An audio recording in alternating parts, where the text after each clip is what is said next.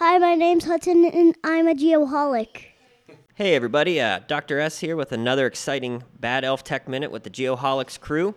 Today we're going to be talking about some large technology firms. Two quick things I noticed in the news that I found to be interesting over the last week.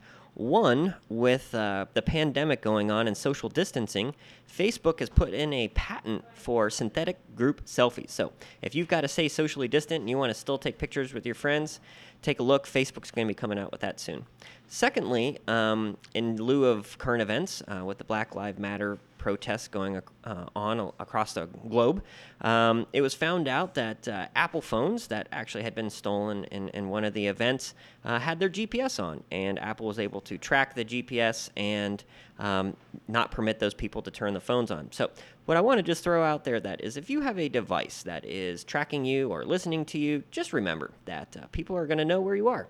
And that is the absolute reason for geospatial location. So check it out. If you are interested in synthetic group selfies, Facebook is coming out with it.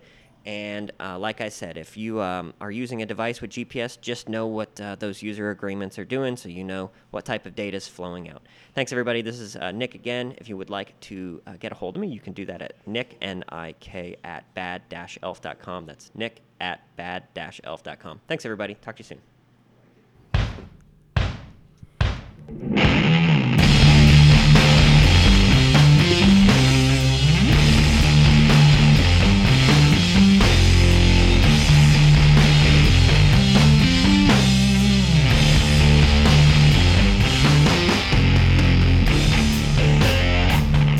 Good morning, everybody. Little Good change of morning. pace. Holy smokes, if that doesn't wake you up, I don't know what will. Thank you, everybody, for listening to episode 41 of the Geoholics, a podcast produced by and for geomatics professionals, also known as the Dirk Nowitzki episode. That is a very appropriate It is. number and name for this one, but personally, as a homer, of Yep. course, for the Mets, you always have to go with Tom Terrific, Tom Seaver. Oh, that's a good one. You're right. I can't know, argue with but that. I understand why you went with Dirk. Yep, I figured it was fitting for this episode. Our guests will figure that out, or, make Yep. that make sense in a little bit here. It will indeed. Please consider joining the Geoholics fan club. For every $20 you contribute to the Geoholics GoFundMe account, you will receive a Geoholics, get this, a Geoholics fan pack. You like that? Oh, Wow, my goodness. great branding. Yeah, and be duly recognized on the next podcast. So big stuff there. That opening number is a band called SUMA, and the name of that song is Sword Lord, which, as I said, that gets your blood pumping, no doubt about it. They are from Malmo, Sweden. Nice pronunciation. In 2001, SUMA has been spreading the plague of their iconic sonic weight, noise-ridden, hallucinatory doom metal on the world for the past decade and a half. A devastatingly heavy one-way trip into the vortex. Oh, my goodness. Kind of like a musical summary of the world today. Right? As Jake said, talk about branding. If Man, you, oh, man. if They you wrote that one up. They did. If you're curious, you want to hear more of SUMA, you can explore all their music on Spotify, Apple Music, and Bandcamp. Bandcamp. I have not heard of that one. Yep, it's for like smaller bands, really. Okay. Like our good friends Carol Pace and the Honey Shakers, they do a lot on Bandcamp. You guys are into that indie stuff, and I'm just old and tired. I think today was more like not so much indie, but like murder metal. That is like you. They have this long write-up about them. Murder metal sounds like the simplistic alliteration done. Got to change it up once in a while. All right, we wouldn't be here this morning without our friends of the program. Thanks, everybody, for believing in us and your continued support. Our first one's got to be Bad Elf GPS, bad-elf.com. Old Dr. Nick and his Tech Minute. He's always coming up with something new and just revolutionizing the industry. They have their high-accuracy GPS receivers for all-day data collection. Thanks again to Dr. Nick and the Bad Elf team. They are good folks, that's for sure. Land Surveyors United, they are, of course, as we mentioned pretty much every show, the largest global community of geomatics professionals on the internet with just about, I think they might have just hit 17,000 members. Justin Farrow is kind of the brains behind that website. You can find it at landsurveyorsunited.com. And I have a challenge for our listeners. Once you're done listening to this episode, take 5 minutes, visit the website, and become a member.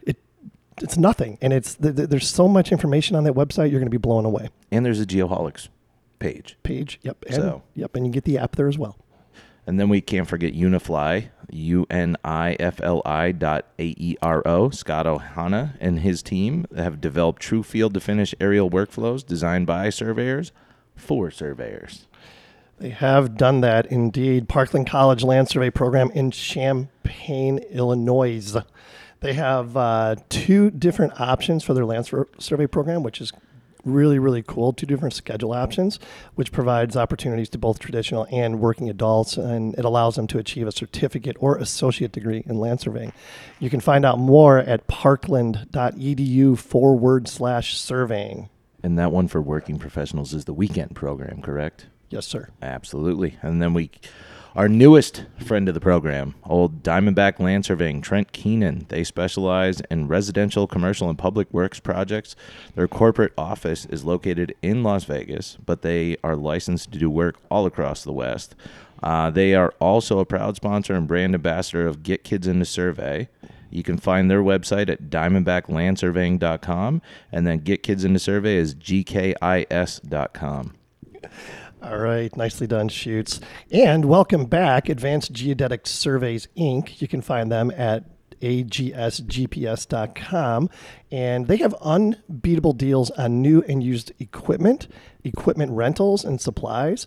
In fact, get this, guys. This is big news. We have a freaking promo code now. Yep. If you go to agsgps.com/shop and use promo code, get this, Geo15, you will receive 15% off all regular price field supplies, accessories, and safety equipment. We've hit the big time, boys. That is pretty freaking cool. And I was on their website yesterday, and I'm not sure if you guys have ever seen these things. Have you ever seen a Sherp ATV? Mm-hmm.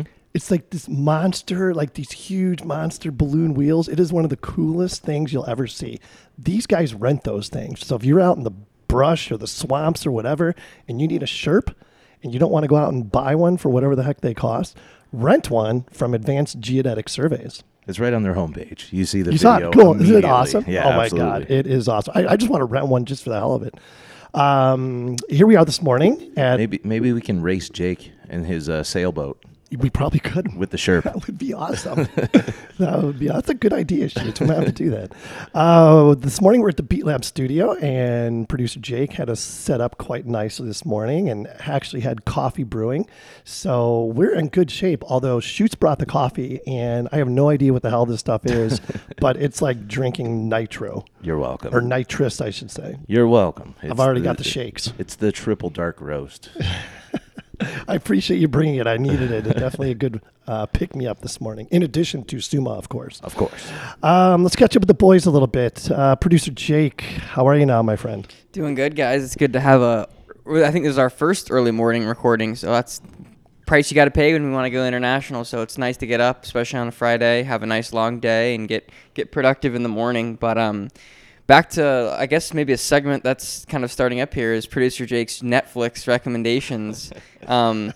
This week we watched something, actually. It's called, check this out on Netflix. It's Minimalism, a documentary about the important things. So it's about just a quick hour and 20 minutes or so. It's something back from 2016. It follows a couple guys who, I guess, are preaching this form of living of minimalism, and they go around and it follows them on tour, and they wrote a couple books and stuff, but really interesting stuff, and just talking about, having less is more. And I was totally watching it and I just wanted to get up and just start throwing things away and just getting rid of things. So pretty interesting. I know we talked about that a couple times in the podcast too, so it's definitely a good watch, easy to digest, and a good topic overall. Who is the lady that does the organizing your house?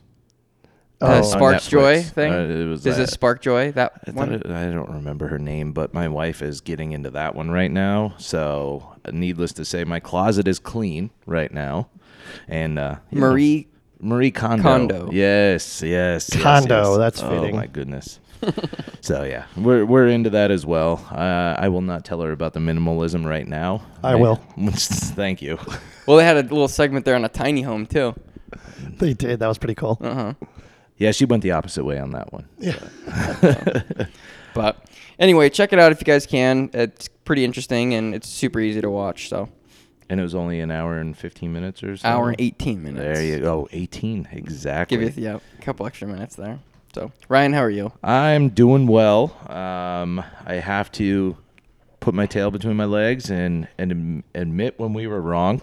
I'm sorry to say this, guys, but on last week's episode, we were talking about Torkelson getting drafted #1 from ASU, and we were all proud, forks up, all that good stuff. And we may have mentioned a few other guys. We were incorrect. So with this whole truth in broadcasting, I would learn that at ASU, so it's only appropriate.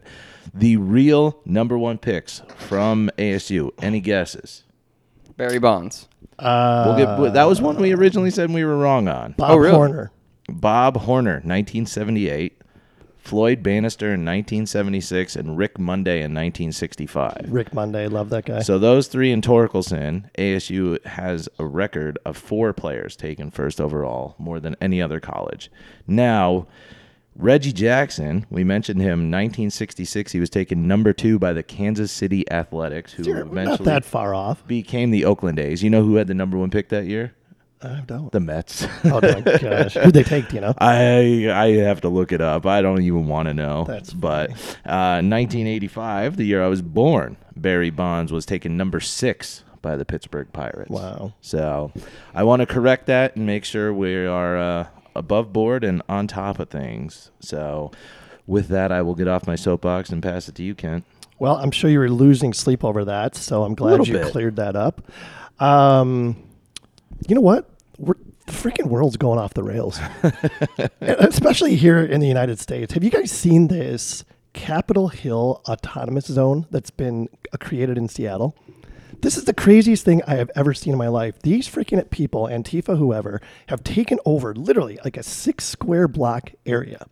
And it's like they've literally taken it over. They're like extorting money from like the business owners and stuff like that, you know? So I don't want to go crazy into this, but circling back to Jake's minimalism topic there, and he sent me a text about the documentary, and of course I watched it.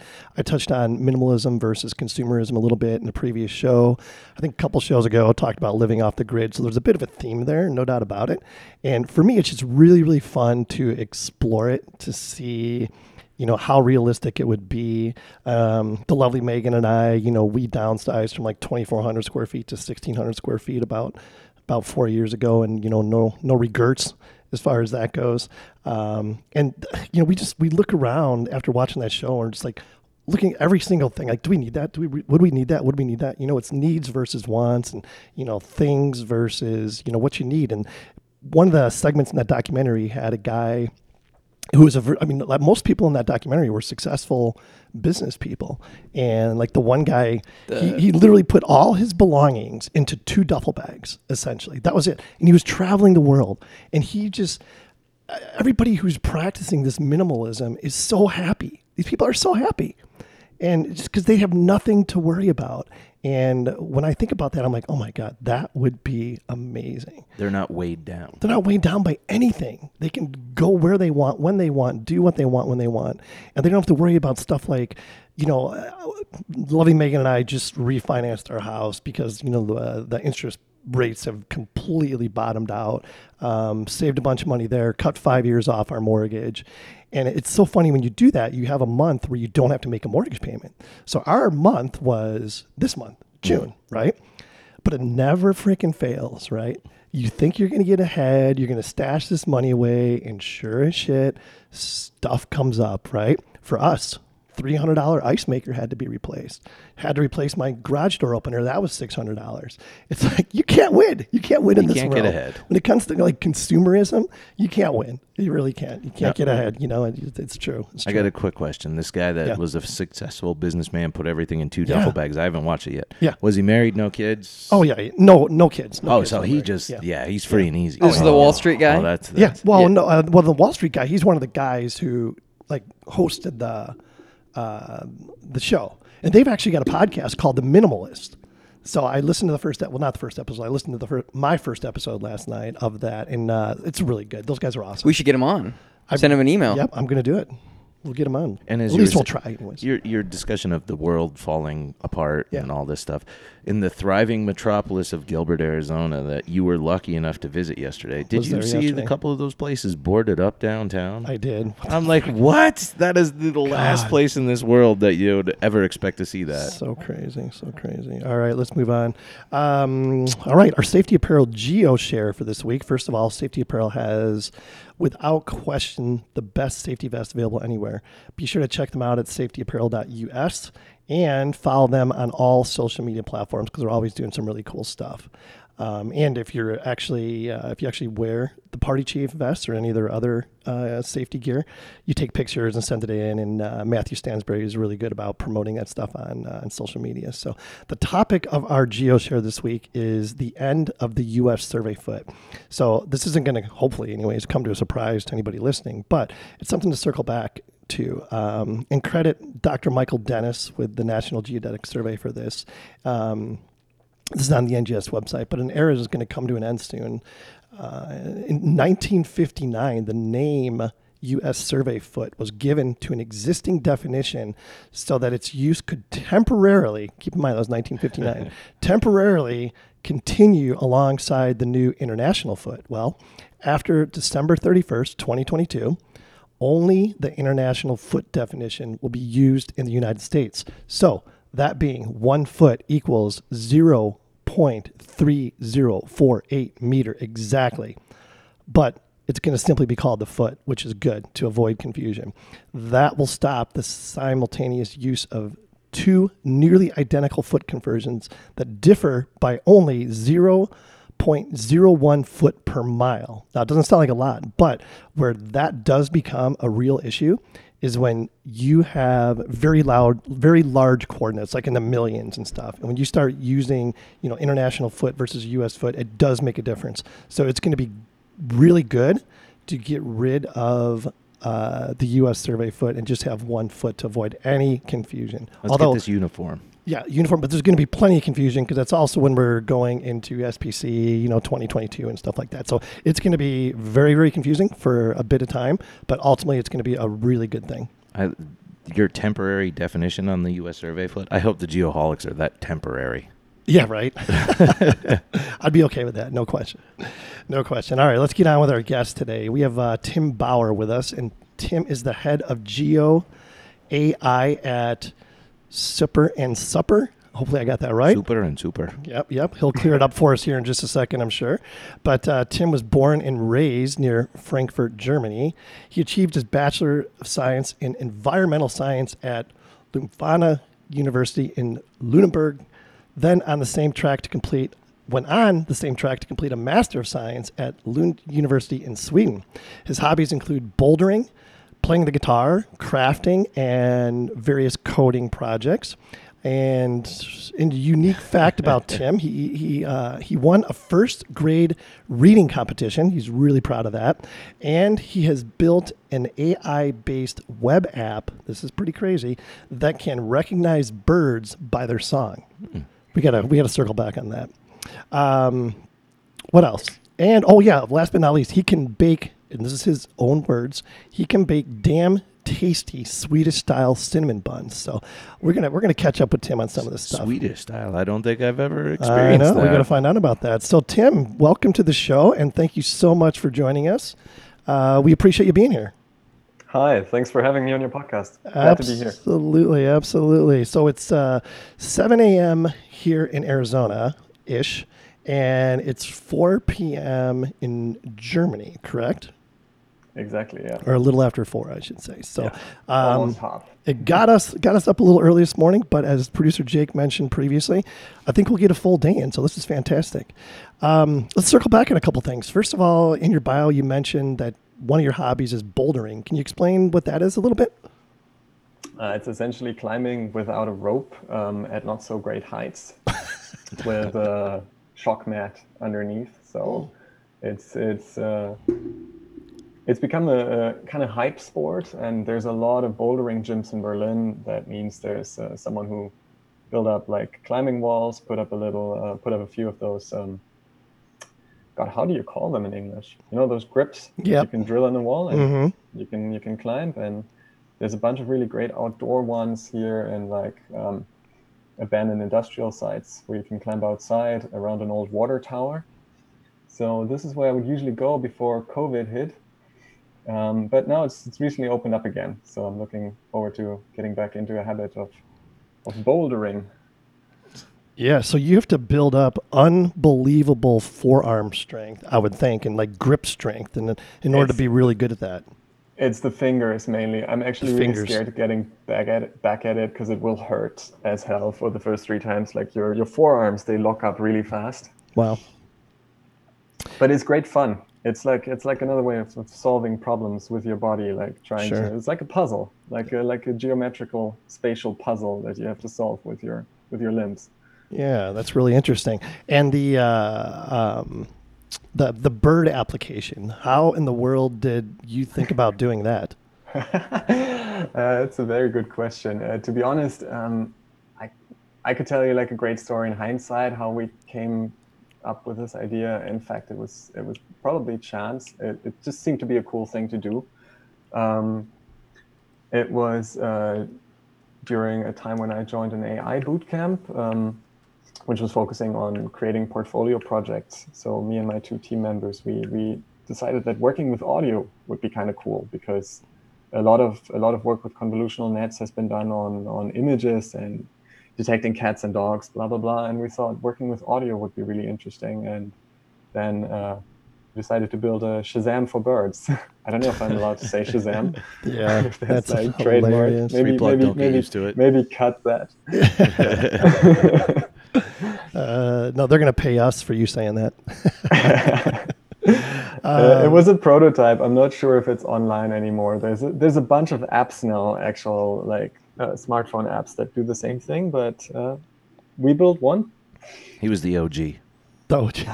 We were not the first, to be honest. But that's really cool, though. I mean, it's later. Definitely thinking outside the box with the technology. Just to clarify with our listeners, when we're saying AI, we're meaning artificial intelligence. So I don't want anybody to be confused with anything else. And I think everyone is a little bit confused. Yeah. Life is confusing at this point. I got to ask this. Yeah. What exactly is a Swedish cinnamon bun?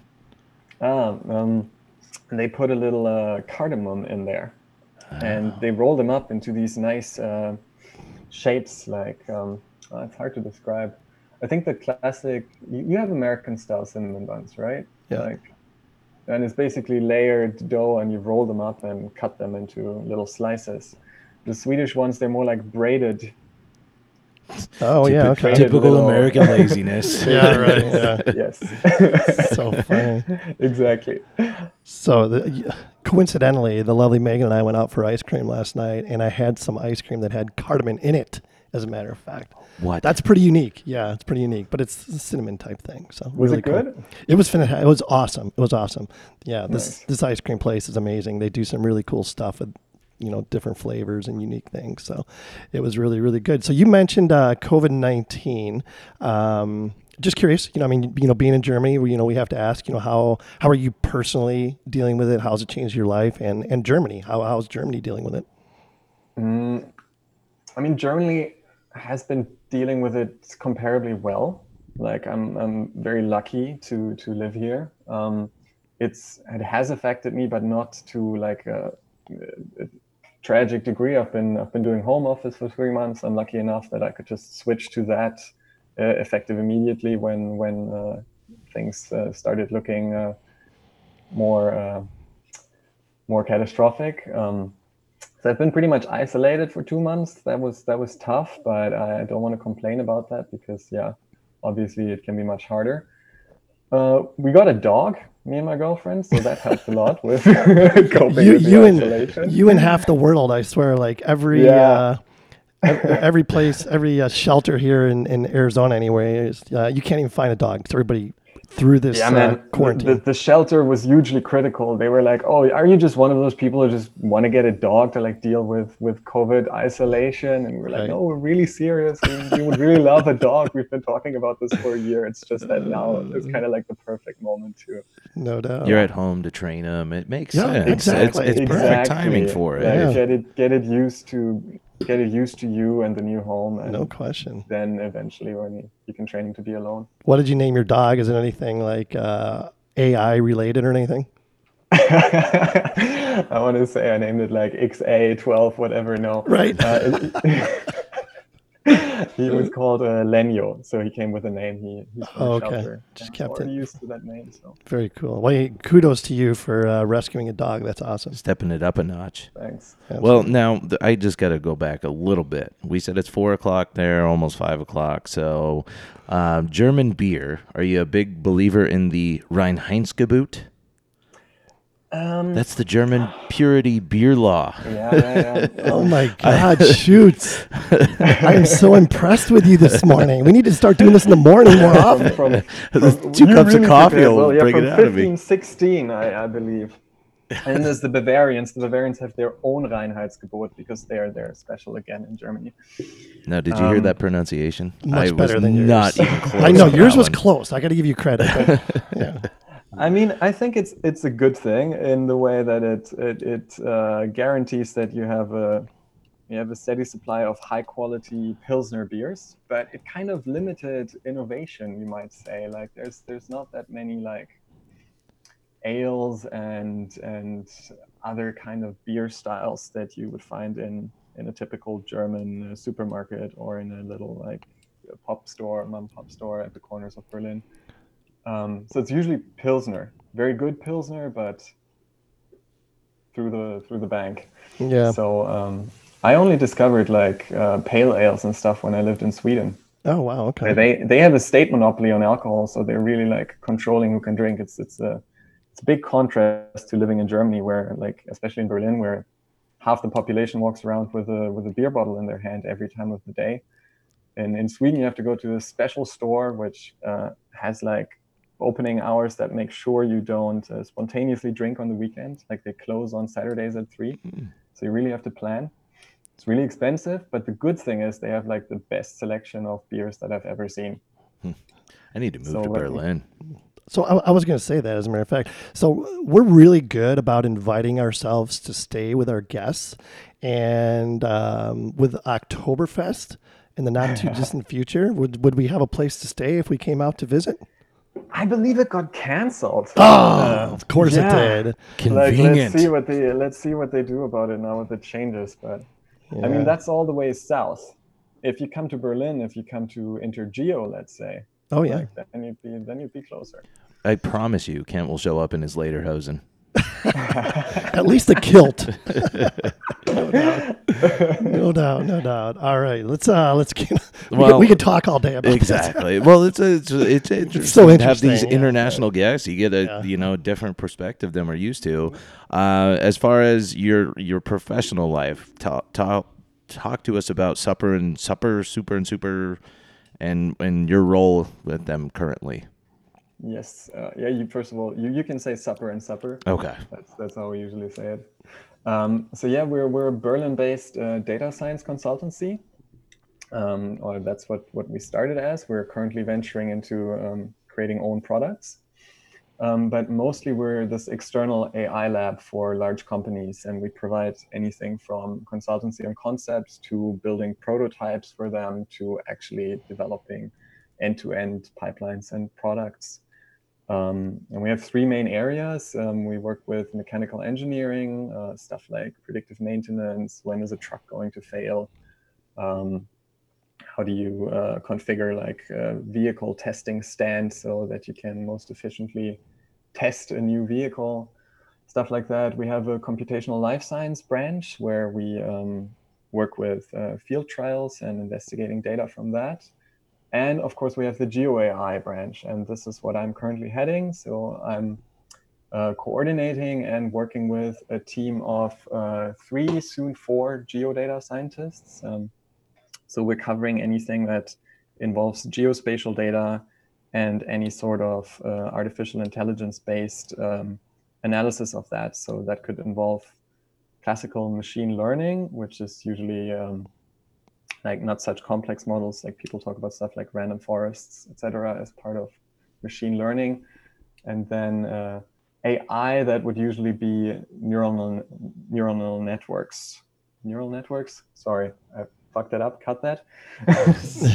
There's a large confusion in terminology, but when we talk about AI, we mean neural networks and deep learning.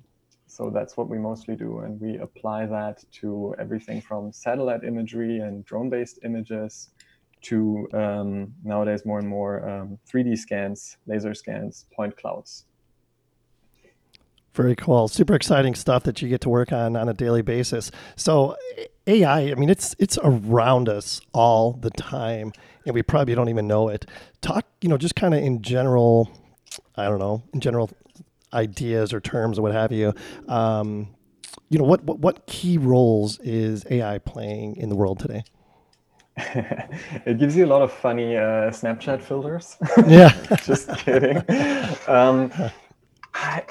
I think in our everyday life, like it certainly shapes a lot of our online interactions, right? Like it curates your social media feed, your search engine results. It gives you recommendations on what to buy next. It places ads. It sorts your emails. It helps you complete a Google search. That's like where it's all around us in the way that it's almost like invisible, right? Yep.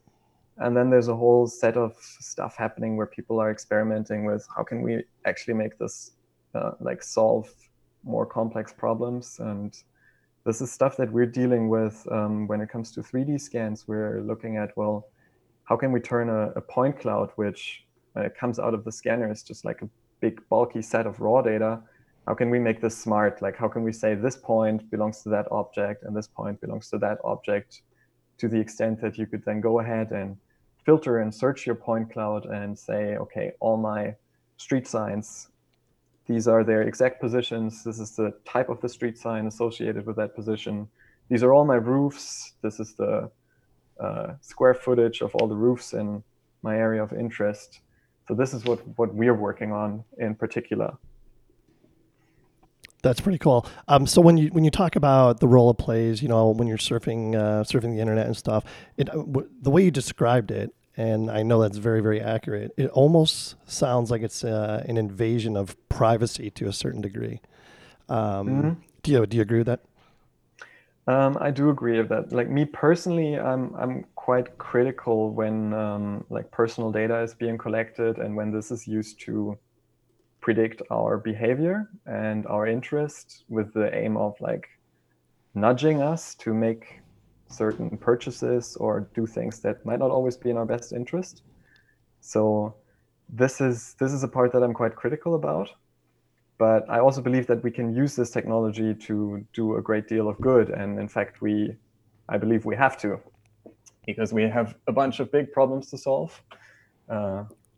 For me, with my background in environmental science, I'm especially thinking about climate change and everything around that. And we need the best tools we can get to better understand the world and better inform our actions. So this is something I'm quite interested in the bigger picture.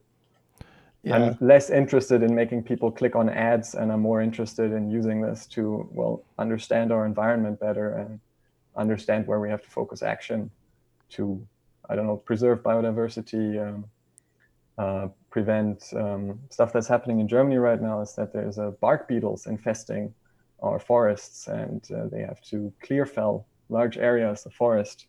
So this is, for example, a use case that we've worked on where we try to detect the dead trees based on aerial imagery. And this is, of course, only a first step. You can only do this in hindsight when the trees are dead already. But really interesting stuff is happening where people are trying to predict where these bark beetles will strike next so that people can take appropriate measures. And this is something I see a lot of potential for the future in. What other applications? I mean, that's really cool, no doubt. But even beyond that, looking into the future, what are other applications for AI that you can see? I mean, there's a lot of talk about autonomous driving, of course, but people are saying we're still 10 years away from that. But I believe it's going to come. It's also going to transform manufacturing for sure. Like a lot of manufacturing is going to be automated. It's going to be a huge impact in healthcare and especially diagnostics, like analyzing biomedical scans and images. And people are also talking how it's going to shift education, right? How you're going to have a smart assistant that helps children to learn at a pace that is perfect for them. This is a lot of stuff that I think we will be seeing in the next decade. But yeah, I'm personally more interested in all the applications that relate to geospatial data. Yeah, and I can see, even post COVID, how it could play even more of a significant role, like in education, as you just mentioned, Yeah, for sure. I know that you guys have a project, I believe it's called Pointly. Is that correct? exactly. Yeah. I know it's also something you're pretty excited about. It's like a 3D point cloud classification type application. You want to talk a little bit about that? Yeah, sure.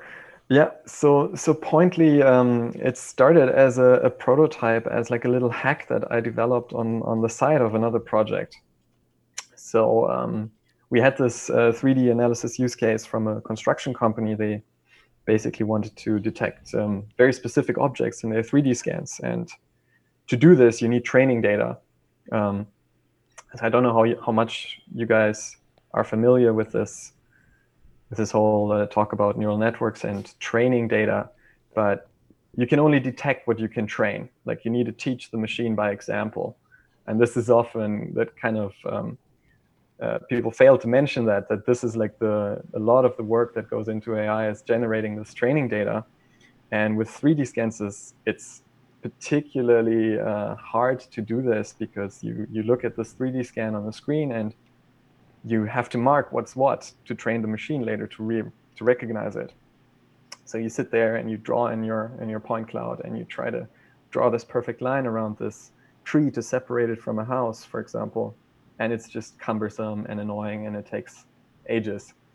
And I found a little trick that essentially makes it a lot faster, where you can just click on the tree and it will figure out what points belong to this object, and you can then label it and you can generate this training data much faster. So that was like the starting point for Pointly, and like I'm really happy and thankful that my boss was very open to this idea, was very keen to get into developing a project, and well, supported me in this, gave me resources and a team to do this. So Pointly, at its heart, it's a cloud-based platform for storing, viewing, managing, and annotating point clouds.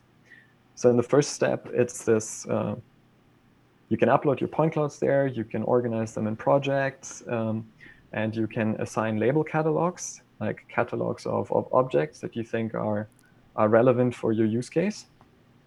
And with this tool that we developed and with these smart selection tools, you can quickly extract the objects that are relevant for you, for your use case. Let's say you want to survey roofs and you had to do this by hand and it took a lot of time. Now you can quickly select those roofs and you can later filter for them and only analyze those points. So these are workflows that we aim to speed up. And in the next step, with enough training data, we can provide you with pre-trained classifiers that cover use cases out of the box. And eventually we plan to give customers the opportunity to run their own trainings on our platform. So they come with their point cloud data, and let's say they have a very specific use case in mind. I don't know, they want to detect all the bus stops in their city. Like this is a very common thing that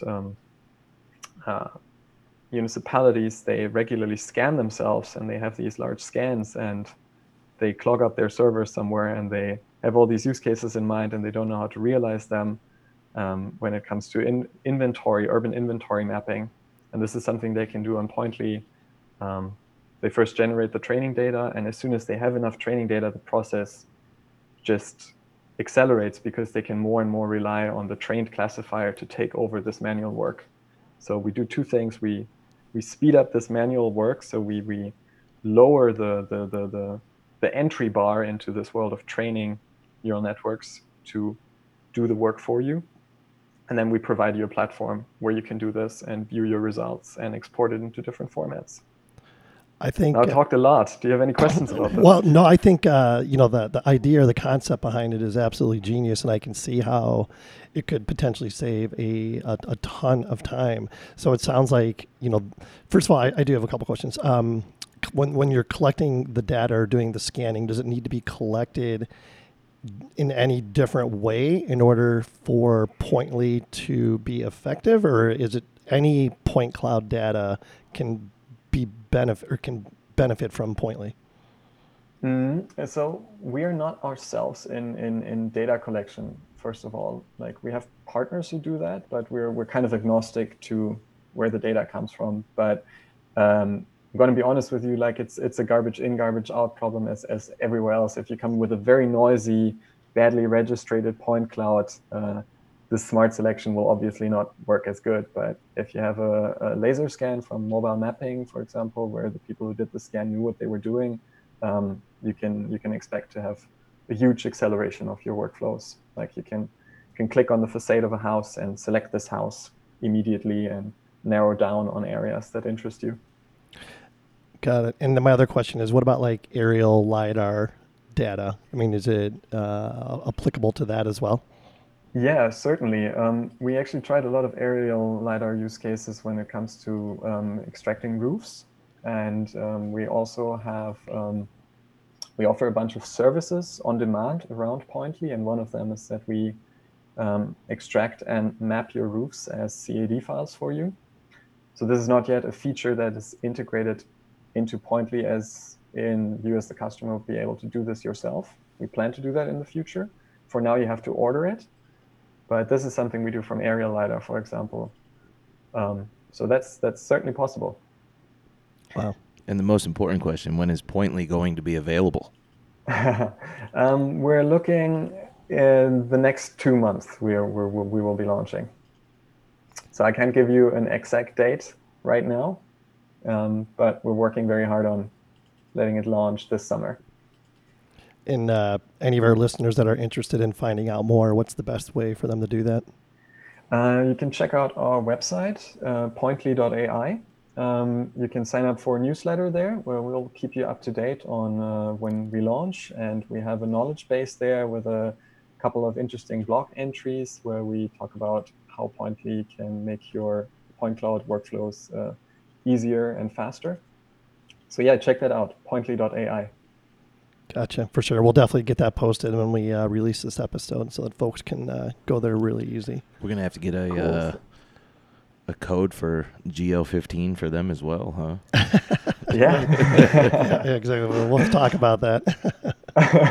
You can talk with Francie, like you have her contact. We actually have a referral program. All right. She's going to get sick of hearing from us. So what, like from a technological standpoint and AI, I suppose, I mean, what are some things that concern you moving into the future with that technology? Well,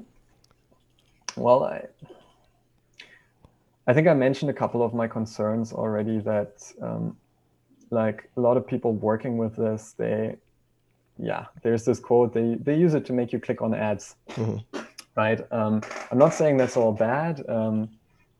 And I'm certainly happy when I get a useful recommendation rather than being spammed with stuff that doesn't interest me. But ultimately, to me, that's not where really our focus should be when it comes to AI.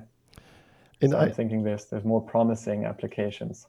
Yeah, no question. I love what you said, and I mean we say it all the time here. Garbage in, garbage out. From a layperson as far as AI goes, and what I think about. I mean, if the technology gets in the wrong hands or is misused, it could cause chaos. Also, right? That depends. Let me phrase it differently. I think another problem with AI and the fact how hyped it is that people tend to overestimate its capabilities. So most of the applications that we talk about, they're map functions. Like they map a bunch of inputs to a set of outputs, and that could be the inputs could be a set of pixels to the classes cat and dog, or in our bird app, it could be like a 5-second snippet of audio, and it maps it to 100 different bird species. And what people often don't see, or what is not talked about that much outside the AI world, is that these networks, once trained, they cannot really generalize that well outside of their domain, outside of what they've been trained with. So that's a limit, and we've hit this peak in the AI hype cycle, I think, where people started to realize this. Yeah, wait, we can train it on cats and dogs, but if we only ever trained it on cat pictures in the summer, and we suddenly throw in like pictures with snow, it will not be able to generalize to this new domain. And this is a very silly example, of course, but it holds for a lot of more complex cases. Like if we train on a photogrammetric point cloud, it will not generalize so well on laser scanned point clouds. If we train on aerial point clouds, it will not generalize so well to mobile mapping based point clouds. But that's ultimately a question of how much data you'll be able to gather. So the idea there is that at some point, and this is this promise of big data, your N, your sample size, will just be all the observations that there are, and then you can have a perfect model. But until then, every model is limited to a certain extent, and maybe when it gets out of hand, I don't know, I would play that back. Like, what do you mean? Because we don't have general AI yet, in the sense that we have systems that can autonomously make decisions or reason in an abstract manner. So what we have right now is like pattern recognition machines on steroids, essentially. What risks do you see there? What risks do you mean? It's going to be Skynet. It's going to become aware and Yeah. attack us all. We're doomed. Yeah. You're just the beginning of the end. I don't see that yet, to be honest. I just went a little hyperbolic on us. I'm more worried about aliens, to be honest with you. Yeah, you had these what was it? These videos that were like recently released. You talked about this on another show, I think. Yeah. Yep, that's right. Or That's right. Or was it this beginning? Oh my goodness. Yeah. What about Kent and his conspiracy Well, I theories? mean, you got aliens with AI. Oh my gosh, we are doomed. Hey Jake, did we go to the moon? We definitely went to the moon. All right. That's a whole different. That's a whole different show. We'll get to that one eventually. If I can jump in here, if you ask this thing, like, did we go to the moon? That's the thing that scares me a little bit. There's this family of neural networks called general adversary networks, and they can create seemingly real footage, video footage, or images that don't exist. So you've probably seen those things where. Do you think they had that in 1969 though? I have no doubt. They didn't no, but the point is, you can produce stuff like this. Is that what they call deep fake? Exactly. Like, and we're going to see more and more of this stuff where we can't really be sure, did this happen, or is this just some manipulation. I've seen a couple videos like that. Like they do it with like Elon Musk and Joe Rogan now, where they can put like his face on someone else, and it looks like, we'll have to pull up one of these videos. It looks so real. Wow. Yeah. Oh boy. Oh boy. Now he's going down the rabbit hole. I can see it already. Well, I mean, it's already like in video games, right? Of course. Yeah, but this is like hyper real. Yeah. Wow. Yeah. Deep fake, hyper real. What world do we live in? I just want to go back to bed. 2 cups of coffee. I'm not going to sleep anytime soon. With all this technology and everything, you personally, what keeps you motivated? What drives you every day to get out of bed and have 2 cups of coffee and get it going? Learning new stuff. Like, I think what keeps me motivated is that there's always something new to learn. Like, I just love diving into new topics, trying out new things. And I think coding is great because it's like a little universal tool set. So once you can code, you can kind of go ahead and implement all these funny projects that interest you. You suddenly have this universal tool to figure out new things. So that keeps me motivated to learn new tools, build new small applications, try out stuff. Is it one of those things where like literally the sky's the limit? I mean, it's only controlled by what the human mind can dream up. A little bit, yes, but I think in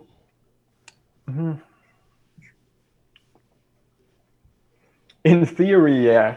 In practice, you very quickly hit the point where you realize, oh, actually, to properly implement this, I would need like a 10-people team of software engineers. I would need someone to do the design, etc. Right? Like it's with this bird app that we built, it was the sky was the limit insofar as we could just go ahead. We found a good data set. We could train this classifier on those birds. But if we really wanted to turn this into an app that you could download, like there's a whole bunch of, there's so much work that goes into this. So I guess I'm making it sound way too easy. yeah. Like it's always easy to build a prototype, but it's actually really hard to put something in production and make it work consistently. And I mean that's like a new challenge now with Pointly, really like getting a product out there, making sure it works smooth in all occasions, making sure it handles the traffic.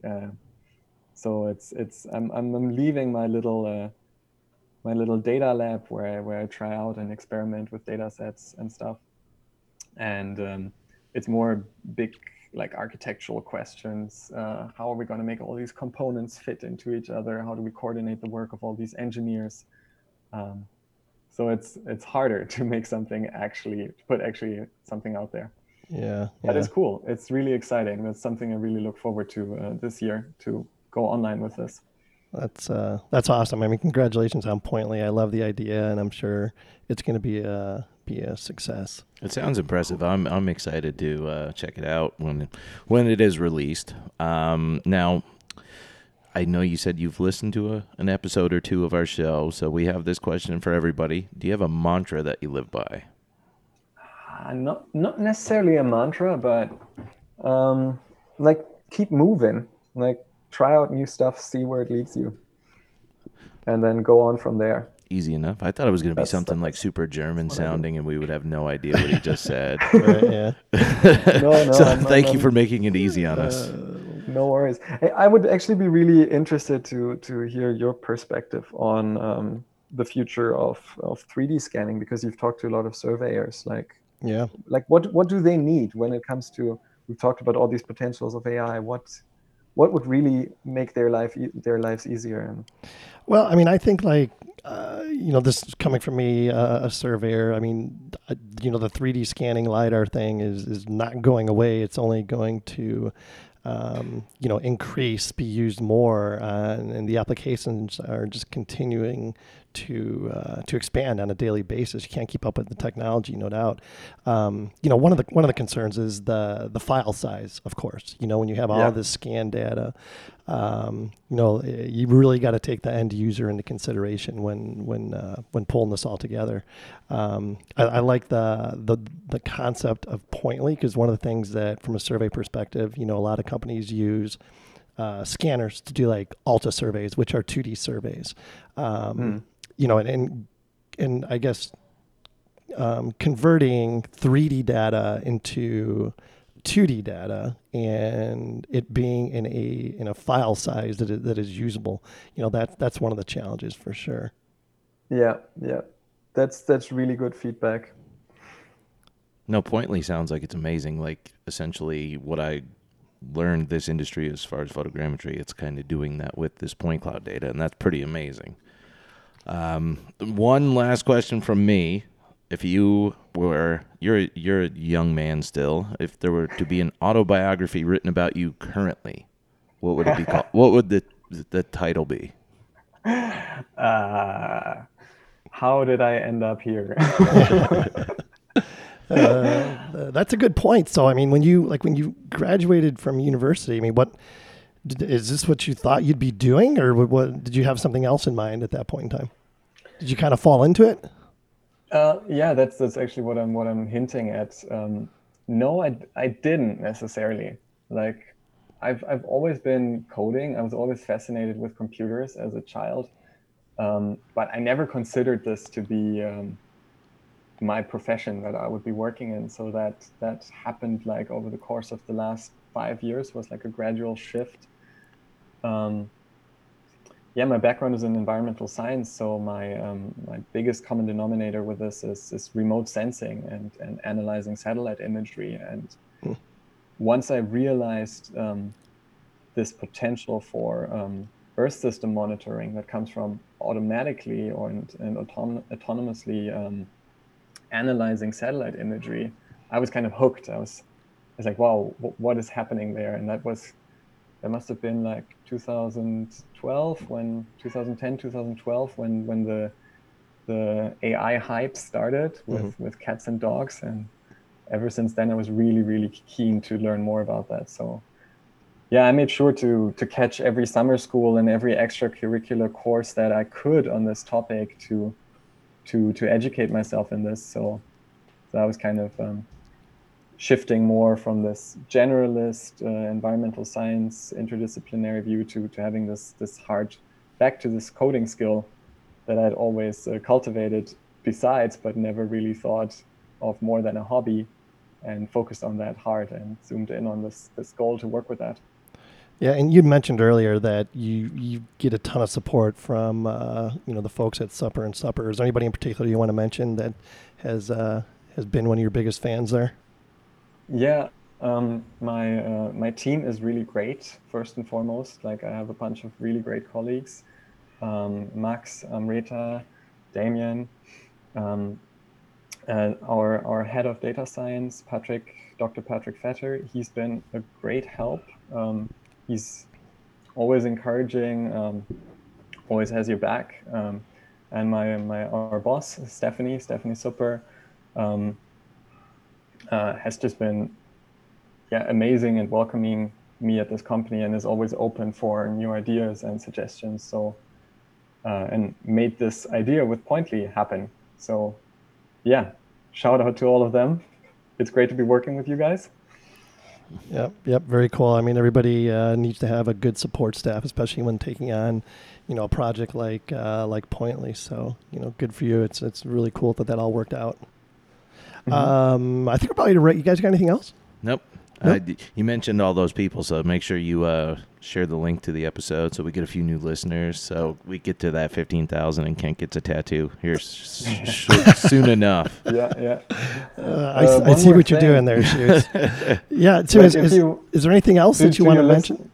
Yeah. To your listeners, if you wanna meet me and some more people from Supper and Supper, we'll be at the Azure User Conference, the online one, and we're also going to be at InterGeo here in Berlin. Very cool. When is that? What are the dates? Do you know offhand? Let me quickly check. Molly's looking. We'll just talk about our trip next year when this whole COVID thing is hopefully behind us, when we go to Germany. Yeah, we're doing it. Get a couple of liters of some beer. And Lederhosen. That was great when you made that. You said when you were finished with university, it was very you like that? European. Oh my God, he's going international on us all of a sudden. Yep, I know. Jake's eyes lit up. He was so proud. This podcast has culturized me. So I looked it up. Azure User Conference is 13th to 16th of July, and the InterGeo will be from the 13th of October to the 15th. Gotcha. And are they still in person, or are they virtual conferences? The Azure User Conference, as far as I know, is going to be virtual, and I believe InterGeo shifted back to being in person. Oh wow, okay, cool. That's good to know. We'll have a vaccine by then. It'll be fine. If there's going to be another spike. Yeah. Let's hope not. All right, cool. Well, you got anything else, Tim? That's it from my side. All Thanks for right. having me. Fantastic. Thanks Thank for being you. here. Congrats on Pointly. Look forward to seeing where that goes. And, just let us know what else we can do to help you promote that. Be happy to do it. That's really about it. You got anything else, Shoots? We could put a bow on this one. Let's do that. I Let's feel do that. that, or I don't know how to say bow in German, but I think you just did. I don't know. I used Guten Tag. That's all I got. Ryan Heinz Kaboot. All right. Well, thanks again, Tim. We really appreciate you being here and getting us up early. Yeah, thanks for listening to me rant about AI. No, it was great. It was great. I'm glad we could give you the platform to do that. All right, everybody. So check us out, as you know, at thegeoholics.com and follow us on Facebook and Instagram and LinkedIn by searching for, of course, the Geoholics, and download our podcast on Apple Podcasts, Podbean, Stitcher, Spotify. And as Shoots mentioned earlier, you can download our app from the Land Surveyors United website. Email us at info@thegeoholics.com if you're interested in being a friend of the program or a guest on a future show. We're now booking into, I think it's September-ish. No, end of August. So. 2024. All right. Let's have SUMA take us out with Sword Lord, available on Spotify and Apple Music. Support local. Check out Super and Super. Pay it forward, and be safe and healthy, everyone.